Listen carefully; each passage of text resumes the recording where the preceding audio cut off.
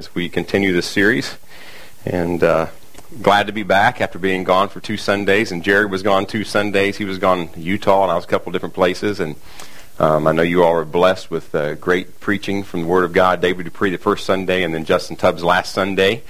And pray that God would encourage you. And if you're just getting back from spring break, I know we have a lot of people still. This is probably their last travel day for spring break, right? So they're doing that as well on the way back. But we're glad that you're here, and glad they'll be hopefully coming back safely here soon. And there's no place like home, I'll tell you. So I'm a homebody. John, I will tell you, I'm not much. I travel, but I'd rather be home. So just a couple of announcements I want to make before we dive in here. I want to acknowledge that Billy and Nikki Connor, where you all at right here, our newest members of Grace Bible Church. All right, welcome.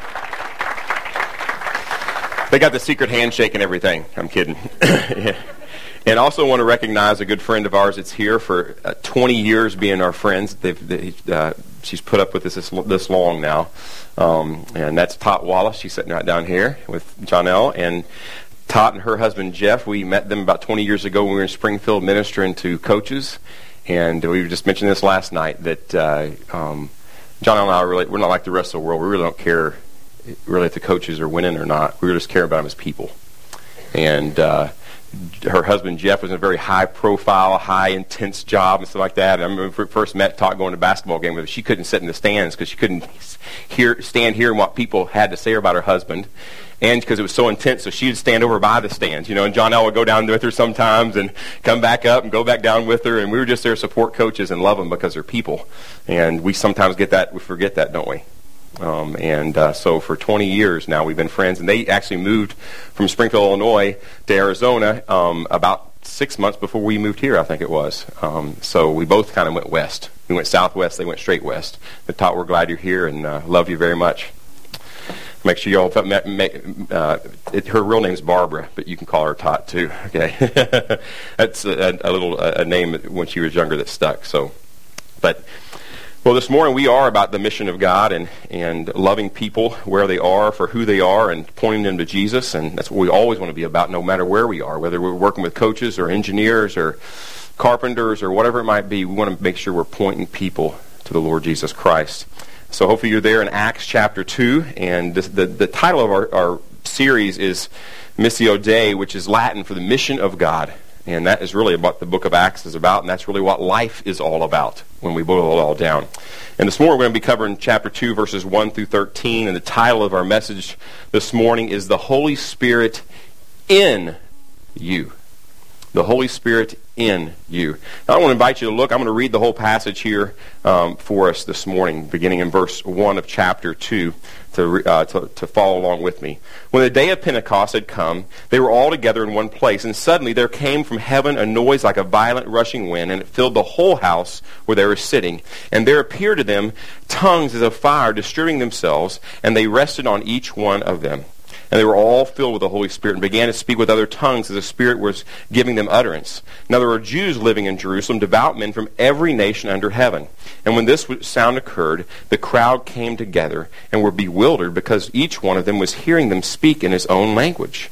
They were amazed and astonished, saying, Why are not all these who are speaking Galileans? And how is it that we each hear them in our own language to which we were born? Parthians and Medes, Elamites, and residents of Mesopotamia, Judea, Cappadocia, Pontus, and Asia, Phrygia and Pamphylia, Egypt, and the districts of Libya, around Cyrene, and visitors from Rome, both Jews and proselytes, Cretans and Arabs. We hear them in our own tongues speaking of the mighty deeds of God. And they all continued in amazement and great perplexity, saying to one another, What does this mean? But others were mocking and saying, They are full of sweet wine. Let's pray. Oh Lord, I do pray that you would do what only you can by the power of the Holy Spirit. Lord, you would open our minds and open our hearts to understand what you are doing here in Acts chapter 2 and what that has to do with us. Lord, change us. Make us more like Jesus this morning as a result of our time together in your word. We pray this in Jesus' name. Amen. Well, let me ask you a question. Have you ever been given a task that you thought was impossible to do? You ever get one of those tasks? You get a few people to be honest with you. Yeah, you've probably given tasks you thought were impossible to do, and maybe even this week. I think back when I was a young boy living in northeastern Kentucky, in the Ashland, Kentucky area, living in a place called Russell, and we lived on, we built houses on the sides of hills. First, we don't even have hills here. Overpasses do not count. All right, so our front yard was like this. And the driveway up there, and then they flattened off part of the middle of the hill, and there's the house. And then the backyard was like this, okay? And pretty good size. I don't know, probably half an acre to 3/4 of an acre is what our yard consisted of. And I remember the first time I was given the task to mow the lawn. Oh, yes. When I was about 9 or 10 years old, and I thought, this is an impossible task. Have you seen that hill, Dad? Have you seen the one in the front and the back? Hey, I'll do the side yards. But the front and the backyard, yes, with a push mower. And they didn't have the old flip the switch and it pulls itself. No self-propelled mowers back in the day. Some of you kids are like, what's a non-self-propelled mower? All right? They come like that still. We might get one of those for you, Jonathan. All right? So, and I thought it was impossible. It was just impossible. Well, I found out it wasn't really impossible. I thought it was impossible. And many of us have probably been given tasks, maybe as children we thought were impossible, maybe as adults that we thought were impossible, and just way too difficult for us to do. So maybe you're thinking about one of those. Let me give you something that you would probably think is impossible. Here's the task. Swim around the world with no life jacket, no support boat, and no food. Would we all be willing to agree that that's just impossible? To swim around the whole world, you don't get to stop at each little island. I mean, to swim around the whole world, no rest, no food, no life jacket, no support boat. We would probably say that's impossible. But what if you were able to grow gills and fins? Then, could it be accomplished possibly? Yeah, it probably could be accomplished if we were able to grow gills and fins. And you're thinking, well, that's impossible. Yes, I don't believe in evolution. That kind of evolution, all right? But the disciples in Acts 1 were given the task to be Jesus' witness in the world to the end of making disciples. And I'm telling you, that was more of an impossible task than it is for us to swim around the whole world. Way more impossible task. That was definitely impossible for them to do. It was just, think about this. This command was given to all these men who had betrayed Jesus. They fled. At the slightest hint of persecution, they were out of there. These men, he then charged to be his witnesses to a world that wanted to kill him. And they hadn't even met some of the people they're going to have to be witnesses to that wanted to kill him too. These men, the cowards, except for John, in some ways. He stayed he was at the foot of the cross. They all fled. It was unreasonable and unrealistic for Jesus to give them this command. They were not prepared. They could never accomplish this task in and of themselves. Yet, Jesus had promised to send the Holy Spirit to dwell in them, to empower them to fulfill the task in which he had given them, to fulfill the mission of the church, the mission of God, to be his witnesses to the end that people would become disciples and give glory to God. He promised to do that. And Jesus fulfilled his promise. In the passage we'll see today, to indwell and empower them who trust in him as Savior and Lord to fulfill the mission of the church. And this morning, in this passage, we're going to see that happen. And just to think in case you think you're off the hook, this includes us too. He's given us the same impossible task to be his witnesses to Jerusalem, Judea, Samaria, and to the uttermost parts of the world, to a people who hate Jesus and hate us. That's our task. That's our mission. It's impossible. But good news. He sent the Holy Spirit just like he promised. So let's look at this passage here in Acts 2. I'm going to work down through these verses again, and at the end of our time, I'm going to give us 2 exhortations to respond to the main principle that's being taught here in Acts chapter 2. Now, there's a lot of things being taught, but I think there's kind of one central theme throughout this passage, and I don't want us to miss that. So I'm not going to make it complicated. Not a complicated outline, nothing rhymes, no alliteration, not 7 points in a poem, nothing like that. We're just going to, at the end, I'm going to give you two exhortations based upon what we learn here from Acts. So let's look at the context, first of all, just being reminded of what happened in chapter 1. I've kind of alluded to that. In verses 4 and 5, Jesus told the apostles not to leave Jerusalem, but to wait for the sending and the indwelling of the Holy Spirit. So stay here in Jerusalem. And then in verse 8, Jesus tells them what their mission is. And I just mentioned that, but look there again in verse 8. But you will receive power when the Holy Spirit has come upon you, and you shall be my witnesses both in Jerusalem and all Judea and Samaria and even to the remotest part of the earth. Then in verses 9 and 10, Jesus ascends to the Father, and the apostles are looking in the sky, thinking maybe he'll come back. If you remember, Peter, James, and John saw the transfiguration, and he was transfigured before them in some amazing way, and he came back and dwelt with them. So maybe they were thinking this is very similar to what happened, and they're just waiting. And then look at verse 11, what happens. In verse 11, basically, two angels show up, says, Men of Galilee, why do you stand here looking into the sky? This Jesus, who's been taken up from you into heaven, will come in just the same way as you have watched him go into heaven. Basically, they say he's coming again, so between his ascension and his return, be about his mission. Get busy. Quit standing here. Get after it. He just told you what you need to be doing. Get after it. Well, then in verses 12 through 26, we saw that because they believed what Jesus had said to them about the Holy Spirit, their lives reflected that in faith with action. What happens at the beginning of 12? He told them to stay where? In Jerusalem. And in verse 12, what does it say? They returned to Jerusalem. They obeyed him. And people who believe what Jesus says obey him. Right? If we really believe, we'll obey. If we really believe, we notice also that we'll be unified in purpose. We'll be devoted to prayer. We'll act on God's word. We'll seek out his will if we really believe. And we saw that witnessed here in the early disciples. And also, if you see in verse 15, the 120 other believers who were gathered with them. All right? So all these things, just what they did, showed that they really trusted in him.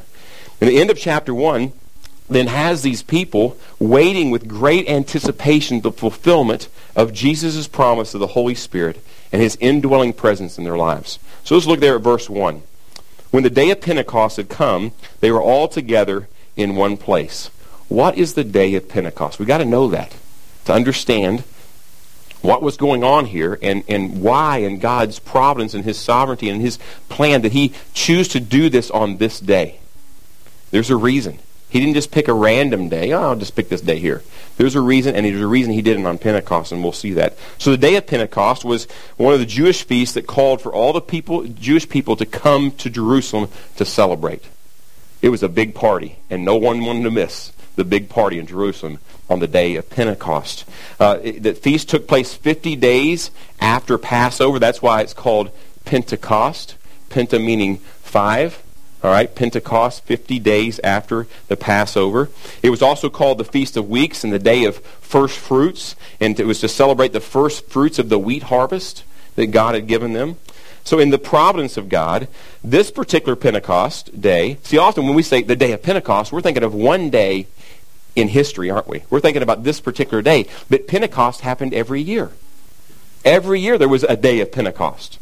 So on this particular Pentecost, in which they had celebrated many times before, very similar, God chose to do something that had never happened before and would never, ever happen again on this day of Pentecost. Well, what he chose to do on this celebration, listen, of the first fruits of the wheat harvest, on this particular Pentecost, he would celebrate and bring in the first fruits of the church. And at the end of the chapter, we'll see that he brought in over 3,000 first fruits of the church, those who trust in the Lord Jesus Christ for forgiveness of their sins. That's what happened on the day of first fruits. You see why God chose to do it here? So we would never forget what happened. Now next, notice that it says about this day, they were all together in one place. Who was gathered in one place. We need to understand who that we're speaking of. Who was gathered together? We know for sure the 12 apostles, and there's a new one called Matthias, okay, who was just chosen at the end of chapter 1. These 12 were together, and most likely that they spoke of here included 120 from chapter 1, verse 15. So it wasn't just them, but all of them were gathered together. This early group of believers waiting for what Jesus had promised, what was going to happen. Verse 2 says that they were gathered together in a house, all right? And it was most likely near the temple because of the attention it gets from all those gathered in the temple that are celebrating Pentecost. And we'll see that. All of a sudden, they all show up together. So most likely this house, a lot of people say, well, this was the upper room that they celebrated the Passover, last Lord's Supper with Jesus, and the upper room, they were meeting together in chapter 1. We don't know that. It doesn't say that. It would be nice if that was the case. It would be really cool. Oh, yeah, they were the same room. Like that would make a difference whether Jesus can save us or not. And some people get really caught up into the room, and they forget about who Jesus is and what he did. We don't know that. So we want to read into that. They were together in a house. That's all we know. And most likely about 120 people. Now look with me at what happens as they gather in verses 2 and 3. And suddenly there came from heaven a noise like a violent rushing wind, and it filled the whole house where they were sitting. And there appeared to them tongues as of fire distributing themselves, and they rested on each one of them. Now notice first that there came from heaven a noise like a violent rushing wind. Let me first of all say it says suddenly. Although they knew that Jesus was going to fulfill his promise and they were waiting, they didn't know when. It surprised them. Whoa, now, suddenly. And it says that there came from heaven a noise like a violent rushing wind. Now, many people picture this happening. They were in this house, all these people, and this wind came through, and their clothes are going up in the air, and their hair is blowing, and they're grabbing onto stuff. Well, there's no literal wind. Look at this. Now, notice the words. It's real important. A noise like a violent rushing wind. It doesn't say there was a wind. It describes the noise. It's important that we see that. It was a noise like a rushing wind. Now, the wind has something to do with it because it sounded like wind. Obviously, like maybe a tornado. If you've ever been in a tornado, that's kind of scary. Or a hurricane, right? There's this huge sound like a rushing wind. And wind in both the Old and New Testaments comes from the same word as the word spirit. Listen. Wind and spirit in the Old and New Testament come from the same word. Wind in the Old Testament, rock. Right, he's got to go like that when he speaks Hebrew. I'm not really good at speaking Hebrew, but that's wind also and spirit. And pneuma in the New Testament is spirit. And here this word wind is pneuma.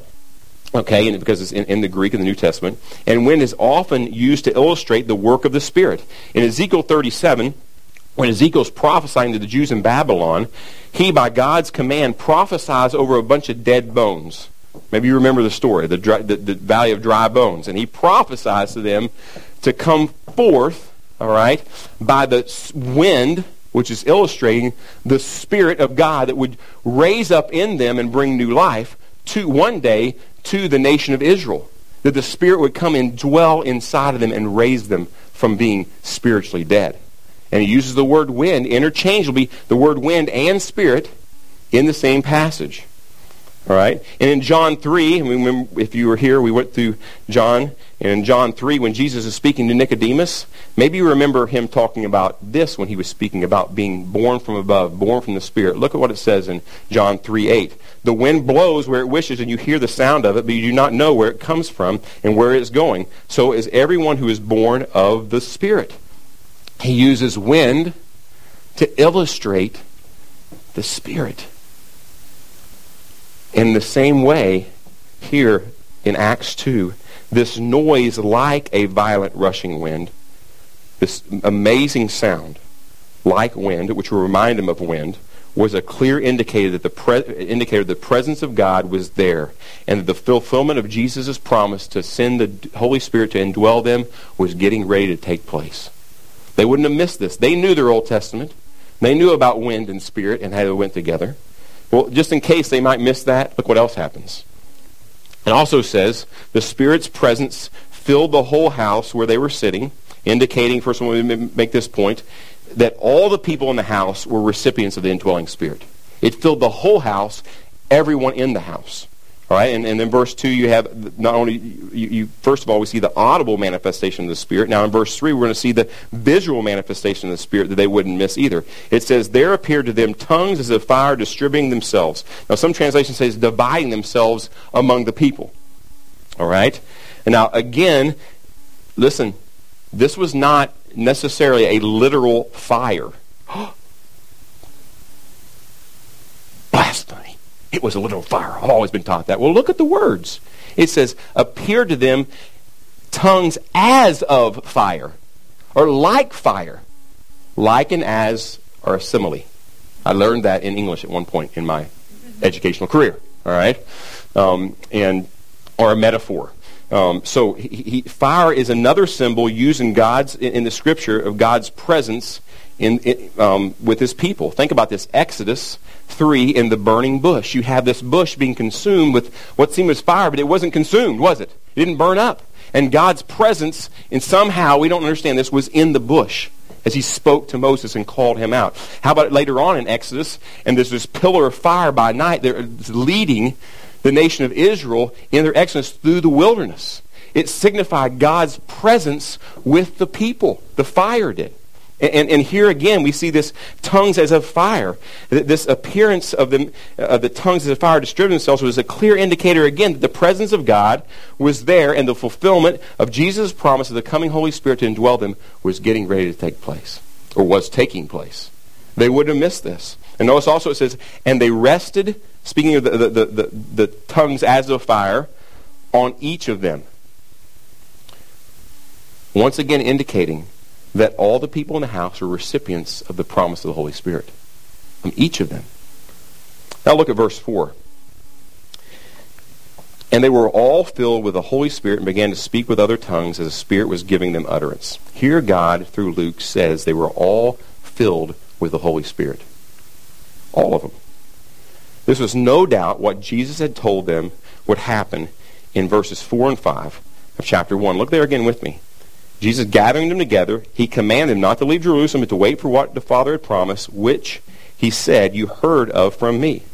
For John baptized with water, but you will be baptized with the Holy Spirit not many days from now.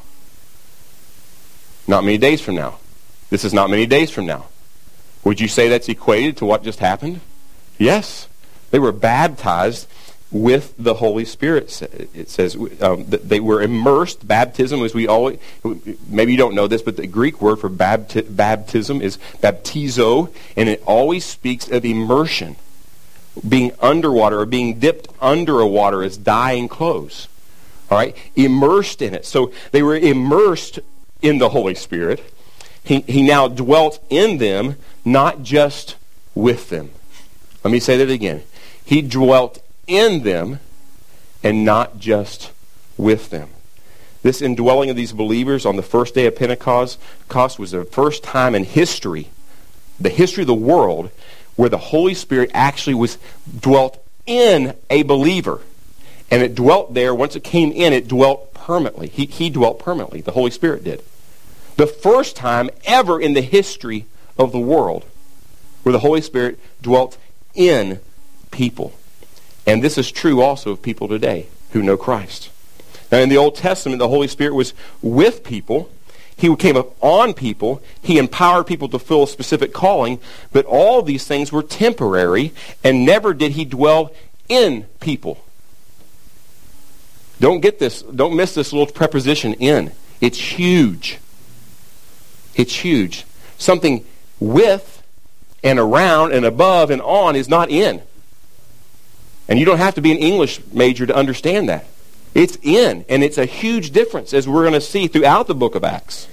And again, it is true of those who trust in the Lord Jesus Christ as their Savior from sin today.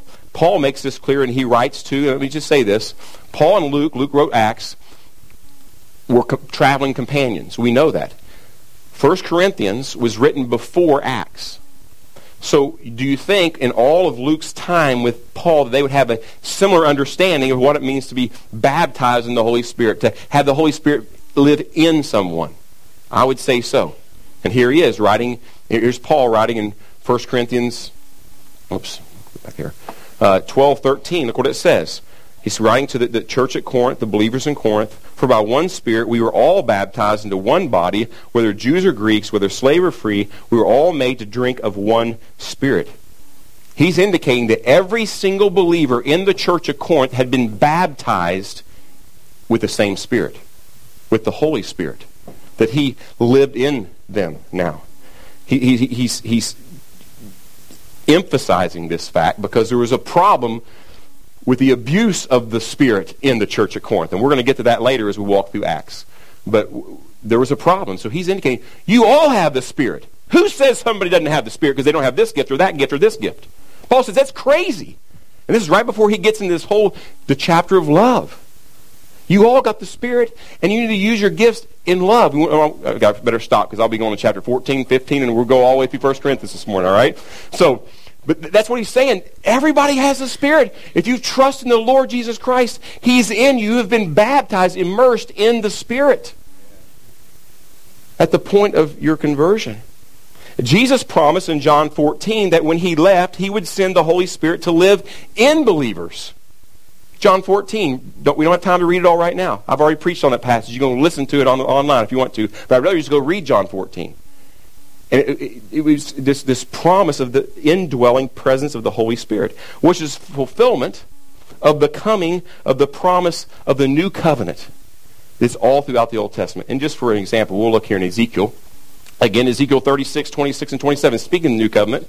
Moreover, I will give you a new heart and put a new spirit within you, and I will remove the heart of stone from your flesh and give you a heart of flesh. I will put my spirit within you and cause you to walk in my statutes, and you'll be careful to observe my ordinances. One of the many passages that describe the new covenant that the Messiah would institute. And here's the institution of the new covenant because the Holy Spirit is now coming to dwell in people. Can you all tell I'm excited about this? This is huge. It's a change of something that's never happened before. He's in them. And a lot of people want to be in something, be in the in crowd.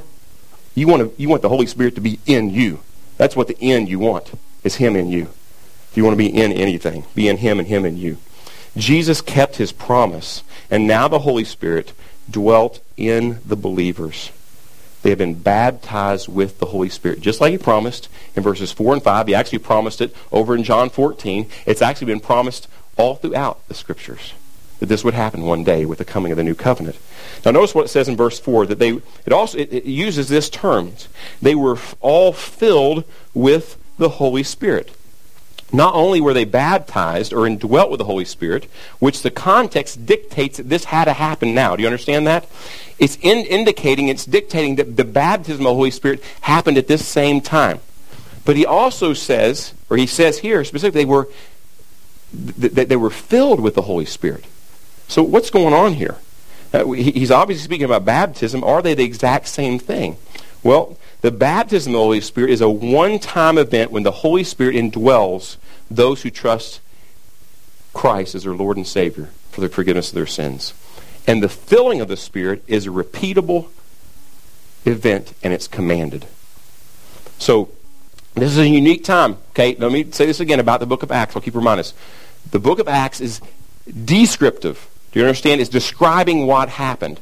The epistles are prescriptive. They help us understand what was going on in a deeper way. So Paul, who planted all these churches, Peter, who helped plant some of these churches in the very first part of Acts, is Peter, and then it becomes Paul, the main characters. They write a lot about this, what happened, and help us understand it to a greater degree. So we have them, we know they're baptized with the Spirit. It also says they've been filled with the Holy Spirit. And this initially happened at one time for them. All right, now listen. All right, although Peter was filled with the Holy Spirit, he's part of this group. Here in Acts 2:4, and we'll get to this here in Acts, but he was also filled with the Holy Spirit in Acts 4:8. So can it happen more than once? Yes. Also, many of the people who were filled here in Acts 2 were also filled in Acts 2:41. Can it happen more than once? You bet it can. And then Paul, second half of Acts, is filled with the Holy Spirit in 9:17, and then later on in Acts 13:9, he's filled with the Spirit again. Can it happen more than once? You can say yes. Yes, it can, right? It does. We see it happen in Acts. And we see it commanded later on in the epistles that help us understand it to a greater degree. And specifically in Ephesians chapter 5, Paul explains what the Holy Spirit, filling the Holy Spirit is all about, to be filled with this Holy Spirit. Look what he says. And do not get drunk with wine, for that is dissipation, or debauchery, your translation may say, which is foolish living, but be filled with the Spirit. So he uses a negative illustration to describe what it means to be filled with the Spirit. So, and many of y'all have been here for a while. I've taught on this before, but let's make sure we were reminded of what this is about in this illustration. So when someone is drunk or filled with alcohol, who's in control? Them or the alcohol? The alcohol is. So when someone is filled with the Holy Spirit, who's in control? Them or the Holy Spirit? The Holy Spirit's in control. This is the illustration. That's what's happening. Well, not only do you see this as this equation, they're controlled by the Spirit, all right, but also it's a present, passive imperative. Oh my goodness. Well, where are we going with this? He had too much English. All right? Present, passive imperative. Present tense indicates a continuing action. It goes on and on and on and on and on and on and on. Okay, it just keeps going. Present, passive, this is interesting. I don't have time to go all into this. But passive is in some ways, you're not the one doing it. Who's filling you? Yeah, the Holy Spirit's filling you. God, the Holy Spirit, is filling you. All right? You're the recipient. You're involved, believe me. And then what happens is actions come from that when you're filled with the Holy Spirit. And I'll just go ahead and give you Ephesians 5. So right after this, what happens when those who are filled with the Spirit, they sing and they make melody in their hearts with one another, giving thanks. And it has about the relationship with husbands and wives and children and workers. And this is what it looks like to be Spirit-filled in all those relationships. That's chapter 5 into chapter 6 of Ephesians. To be filled with the Spirit means to be controlled by the Spirit. We're commanded to do it all the time. To put ourselves in a place where we can be filled with the Holy Spirit. How's that happen? I'll go ahead and throw this out here. I don't have time to go into it. Colossians 3:16 says that it's a parallel passage to Ephesians 5. You put them like this, you would think Paul had just kind of copied. He cut and pasted. And he didn't. He wrote another letter, but it was Paul writing to another church. And he says, let the word of Christ richly dwell in you. And then what happens after that?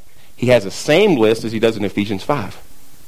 So being the word of Christ richly dwelling in us is equated to being filled with the Spirit. How are we filled with the Spirit? The Word of God. He uses the Word of God to fill us with His Spirit so that it changes our behavior. It changes what we say. That's what it means to be filled with the Spirit. It's to be repeated, ongoing repetition of being filled with the Spirit. We're to obey that command. So subsequent to the baptism of the Holy Spirit here in Acts 2, the believers were also filled or controlled by the Spirit to be used by God to fulfill His work through them. And we're going to see what that is. Is this helpful? Hopefully so. If you've got any questions about it, let me know. We're going to spend some more time later. I'll tell you about this whole subject in a few weeks. Now notice what happened in verse 4 when they were filled with the Spirit. Here we go. They began to speak with other tongues as the Spirit was giving them utterance. What was this speaking in tongues all about? What was this all about? They began to speak in other tongues. Well, verses 5 through 11, I'm just going to read them again for us. Help us see what it was all about. All right? Follow along with me again. Now there were Jews living in Jerusalem, devout men from every nation under heaven. And why were they there? To celebrate, what was it? Pentecost. Okay? And when this sound occurred, the crowd came together and were bewildered because each one of them was hearing them speak in his own language. They were amazed and astonished, saying, "Why are not all these who are speaking Galileans? And how is it that we each hear them in our own language to which we were born? Parthians and Medes and Elamites and residents of Mesopotamia, Judea, Cappadocia, Pontus and Asia, Phrygia and Pamphylia, Egypt, and the districts of Libya around Cyrene, and visitors from Rome, both Jews and proselytes, Cretans and Arabs." Now, just to throw out that, where is that today? I'll just throw some of the areas. Modern-day Turkey, modern-day Iran, North Africa, Italy. It even mentions Egypt. This is where all these people were coming from. All right? And the Jewish people had come from every nation. It says every nation under heaven. Let's give some context. Every nation under heaven in which there were dispersed Jews, okay, to what they knew to that time. So this is not an exaggeration. Okay, they came to the United States, so it didn't exist yet. All right, and there weren't any Mormon missionaries here either. All right, and the Indians and all that kind of stuff. There was no. There may be some we don't know, but for sure, maybe somebody migrated over here and whatever. But that wasn't the issue. The issue is the known nations where there were dispersed Jews. Okay, so and these people, all right, these people is describing now heard the sound of the rushing wind. And they came to where the apostles and the other believers were now. My thought is, if you look here, just because of context, the disciples and other believers must have come outside now. All right? Because now you have all these other people. They wouldn't all been able to fit in this one house. And this is a big old house, right? A bunch of people start gathering, and it's close to the temple. All right? Because that's where they were obviously celebrating. In verse 6, look, it says that they were bewildered because each one of them hearing them speak in his own language.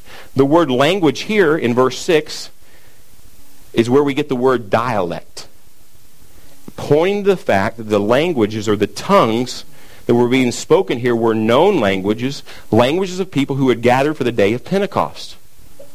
This is obvious. They heard them speak in their own native tongue, right? We use that word today, tongue, right? Someone's native tongue, their language. That's what they're hearing in their own dialect. And they were astonished because a bunch of uneducated Galileans of all people. I mean, these guys were fishermen. Are you kidding me? They had not been to University of Jerusalem or anything like that. They didn't even go to junior college. All right, these guys were struggling when it came to brains on an earthly sense. But they were hearing these Galileans speak in other languages they knew they had never studied because they hadn't been to the University of Jerusalem and studied linguistics. They had never studied. They have never ever spoken before these languages. And now they're speaking them and they're hearing them speak in their own language. This is amazing what happened. That's why they were bewildered and like, oh my goodness, what's going on here? And verse 9 through 11 gives a list of the languages, which I mentioned these were these people were from. Also notice the content of the message being spoken in these languages. In the verse 11 it says, we hear them in our own tongue speaking of the mighty deeds of God. The message was not some foreign message about a God they'd never heard of, but a message about the one true God they had heard about their whole lives. Oh my goodness, not only are they speaking in languages that they don't speak, but they're also speaking about the God that we've heard about all of our lives, the God that we came to celebrate here today on the day of Pentecost. What was the purpose of God having these believers miraculously speak in languages they had never spoken before? That's important for us to understand. What was the purpose? Was it just to show off? Well, you remember back the Tower of Babel? Right? He confused their languages. Now what's happening? He's enabling people all in the same place to hear God's word spoken in their own language. It's almost in some sense the reversal of Babel. One day it will be complete reversal of Babel, but also this was prophesied to happen when the Holy Spirit would come, when the new covenant would be enacted. Also, Paul helps us understand one of the main purposes for this speaking in other languages in 1 Corinthians chapter 14, verses 21 through 22. In the law it is written, by men of strange tongues and by the lips of strangers I will speak to this people, and even so they will not listen to me, says the Lord. So then tongues are for a sign, not to those who believe, but to unbelievers. Very important. So who are these people gathered? They're unbelievers. They don't believe in Jesus as a Messiah. So God has this happen on the day of Pentecost, on the day of first fruits. He has these guys speak in a language they've never spoken before. All right? It'd be bizarre, like me speaking French. I mean, that would really be bizarre, but not for you. All right? Or me speaking Spanish, that's easy for you, but not for me. All right? And that's what's happening. And why does he do this? It says it's a sign for unbelievers. And listen, what nation is it for? Initially, the nation of Israel, who'd rejected everything about the Messiah. And he promised that one day it was going to come. And it says that some of them don't believe. We'll see that in a second. It's this. So the purpose was so they would see that the new covenant was being ushered in. That was the purpose. Later in Acts, we're going to see how tongues was a sign that the gospel was for Jews, Gentiles, and Samaritans, all of them, and they were all to be one in the church. As you see it happen again throughout Acts, and there's a purpose. Remember going Jerusalem, Judea, Samaria, and other parts of the earth? Well, when this shows up, it's saying you're all going to be a part of one body now, and that's brand new too. The church, the mystery of Jews, Gentiles, and Samaritans all being part of one body. So FYI, when I finish chapter 2 in a few weeks here, I'm going to come back and deal more in depth with tongues in the Bible, because I know a lot of you got a lot of questions, okay? And this passage, though, it's foundational in our understanding of what tongues were, what the purpose of them were. And this is foundational. But we're going to go to some other places and look, but not for today. I don't want to mess up the most important part of this passage, and it's not tongues. I'm telling you, it's not tongues. Tongues was never the most important part of this passage. It's not today. It wasn't then. It was important, and it helped fulfill the most important part of the passage. But it's not the most important part of the passage, so I'm not going to make it the most important part of the passage today. Is that a deal? Good. All right. So, for this morning, it's easy for us to see what happened here in Acts 2. We can't miss this. It was that the Lord filled these believers with the Holy Spirit so that they could supernaturally speak in real languages from the nations gathered on the day of Pentecost. That was the purpose. That was what was going on to these unbelieving Jews. Now notice in verse 12-13 the responses to what God was doing on this day in Pentecost. Look at verse 12 and 13. And they all continued in amazement and great perplexity, saying to one another, what does this mean? But others were mocking and saying, they are full of sweet wine. Some people were amazed. And they wonder, what's going on? We got questions. And if you were there, you probably have questions too. What just happened? I mean, this guy over here, the Galilean, the guy that didn't even graduate from kindergarten, is speaking in my language with only about 400 people in the world speak. How would he know? And I came here from North Africa. How would he ever know that? I got questions about this. And he's speaking about a God that I've heard about all my life. I got some questions. Like Habakkuk. Remember, Habakkuk had some questions. All right? They've got some questions about this. And they're wondering. There's a wonder in them. And Peter, we'll see here, Peter's going to explain it to them in verses 14 through the rest of the end of the chapter.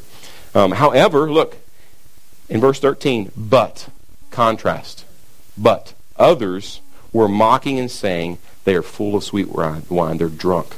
That's what Peter says. You say they're drunk. They're not drunk. They're saying they're drunk. These people were much like the Jewish leaders of Jesus' day who heard the truth and saw Jesus' confirming miracles to the truth, and they rejected him still. They just saw this amazing miracle. It had been prophesied that will happen. We'll see this in Joel next week as Peter brings that up. It was told and read in the synagogues and in the temple that this would happen. And they make an excuse up as not to believe. Oh, they're drunk. Just like the Jewish leaders of the day and just like some people of our day. They refuse to believe. They don't acknowledge it's a miracle from God. And this confirmed what we saw Paul write in 1 Corinthians 14:21. By men of strange tongues and by the lips of strangers I will speak to this people, listen. And even so they will not listen to me. They will not listen.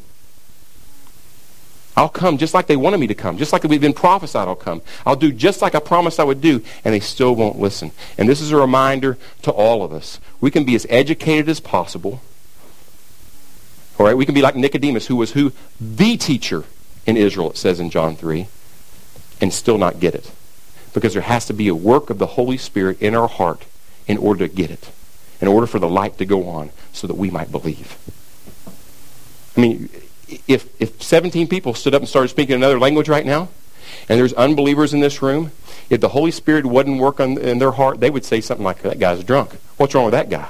Did his team lose in the NCAA tournament yesterday? What's going on? He's crazy. But if God was working in their heart, they go, whoa, what's going on? I like that through all the Scripture. Well, so what? So what? Some really good information, exciting things happen in the early church here. Spirit comes. They're baptized with the Spirit. They're filled with the Spirit. They speak in other languages, and people hear it, and they go, wow, this is amazing. Some people say, no, so what? Big deal. What's that have to do with you and me today? Don't we want to know that? I want to know that.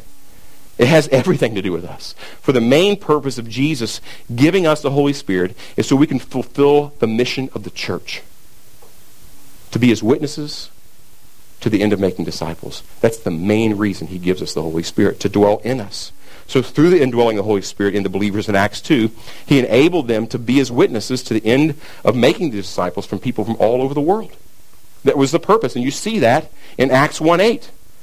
You'll receive power when the Holy Spirit comes upon you. What? So you will be my witnesses. That's the main purpose. World evangelism is the ultimate reason why God gave the Holy Spirit, for his glory. You hear that? World evangelism is the main reason God gave the Holy Spirit. He didn't mainly give us the Holy Spirit so that we could use our spiritual gifts in the church. He gave us our spiritual gifts through the power of the Holy Spirit to live us, so we could use them in the church for the building of the church, so the church could be the witness to the world. He didn't mainly give us the gifts of the Holy Spirit so we could live out our relationships in a godly manner. Husband and wives, our relationship with our children, our relationship with our community and our world. But he did give us those, didn't he? So that we could be witnesses that Jesus came to seek and save those who were lost. That's why. Because it's not ultimately about us, is it? It's about him and about his plan to rescue people from every tribe, tongue, people, and nation through the blood of the Lamb. That's what it's about. It's not ultimately about these other things that happen, because they all come back to the one thing. The purpose of giving the Holy Spirit was so we could fulfill the mission of the church. It's an impossible task, but he's given us all that we need to fulfill it. He's given us the person of the Holy Spirit, God the Holy Spirit, to indwell us, to live in us. 2 exhortations, I promise, based upon the main theme of this passage. First of all, for those of you who are standing on the outside and the Holy Spirit does not dwell in you, you've never, ever said, God, you're holy. You're the Lord of the earth. You're the creator of all things. And you've called me to be perfect, to glorify you in all things. And I'm sinful. And God, I can't do that. I'm guilty. And I deserve the payment for my sin. I deserve hell. But I know that you sent your Son, God the Son, to die in my place so that he might pay the penalty of my sin, that I might be forgiven. If you're in that place today, then my exhortation to you is repent and trust in Jesus as your Lord and Savior today. If that's already happened to you, then the Holy Spirit lives in you. Don't forget that the Holy Spirit lives in you now. You've been given everything you need to fulfill the impossible task God gave you. Jesus took the impossible with the giving of the Holy Spirit and made it possible. So my exhortation to you and to me is to be filled with the Spirit for fulfilling the world evangelism. Be filled with the Spirit for fulfilling the goal of world evangelism. Be filled with the Spirit. Remember, it's a command. We open ourselves up to God. We open up ourselves to the Word. He fills us. And it changes our lives so that we can be his witnesses. Isn't that good news? Let's pray. Lord, thank you so much for your Word. Thank you for God, the Holy Spirit. Father, what a gift that is. Thank you for your Son, God the Son, who died in our place, that we might be made right with you, and then be given the Holy Spirit to indwell us. And Lord, I pray that many people here this morning who do not know you, who have never trusted in Christ as their Lord and Savior from sin, Lord, they would do that now. You would work in their heart, open their mind to receive the gift of your Son, and then receive the gift of the indwelling Holy Spirit. And for those of us who have, Lord, I pray that we would obey your command to be filled with the Spirit, so we might fulfill the purpose of the church, which is ultimately world evangelists, to be witnesses to the end of making disciples for your glory. Help us, we pray.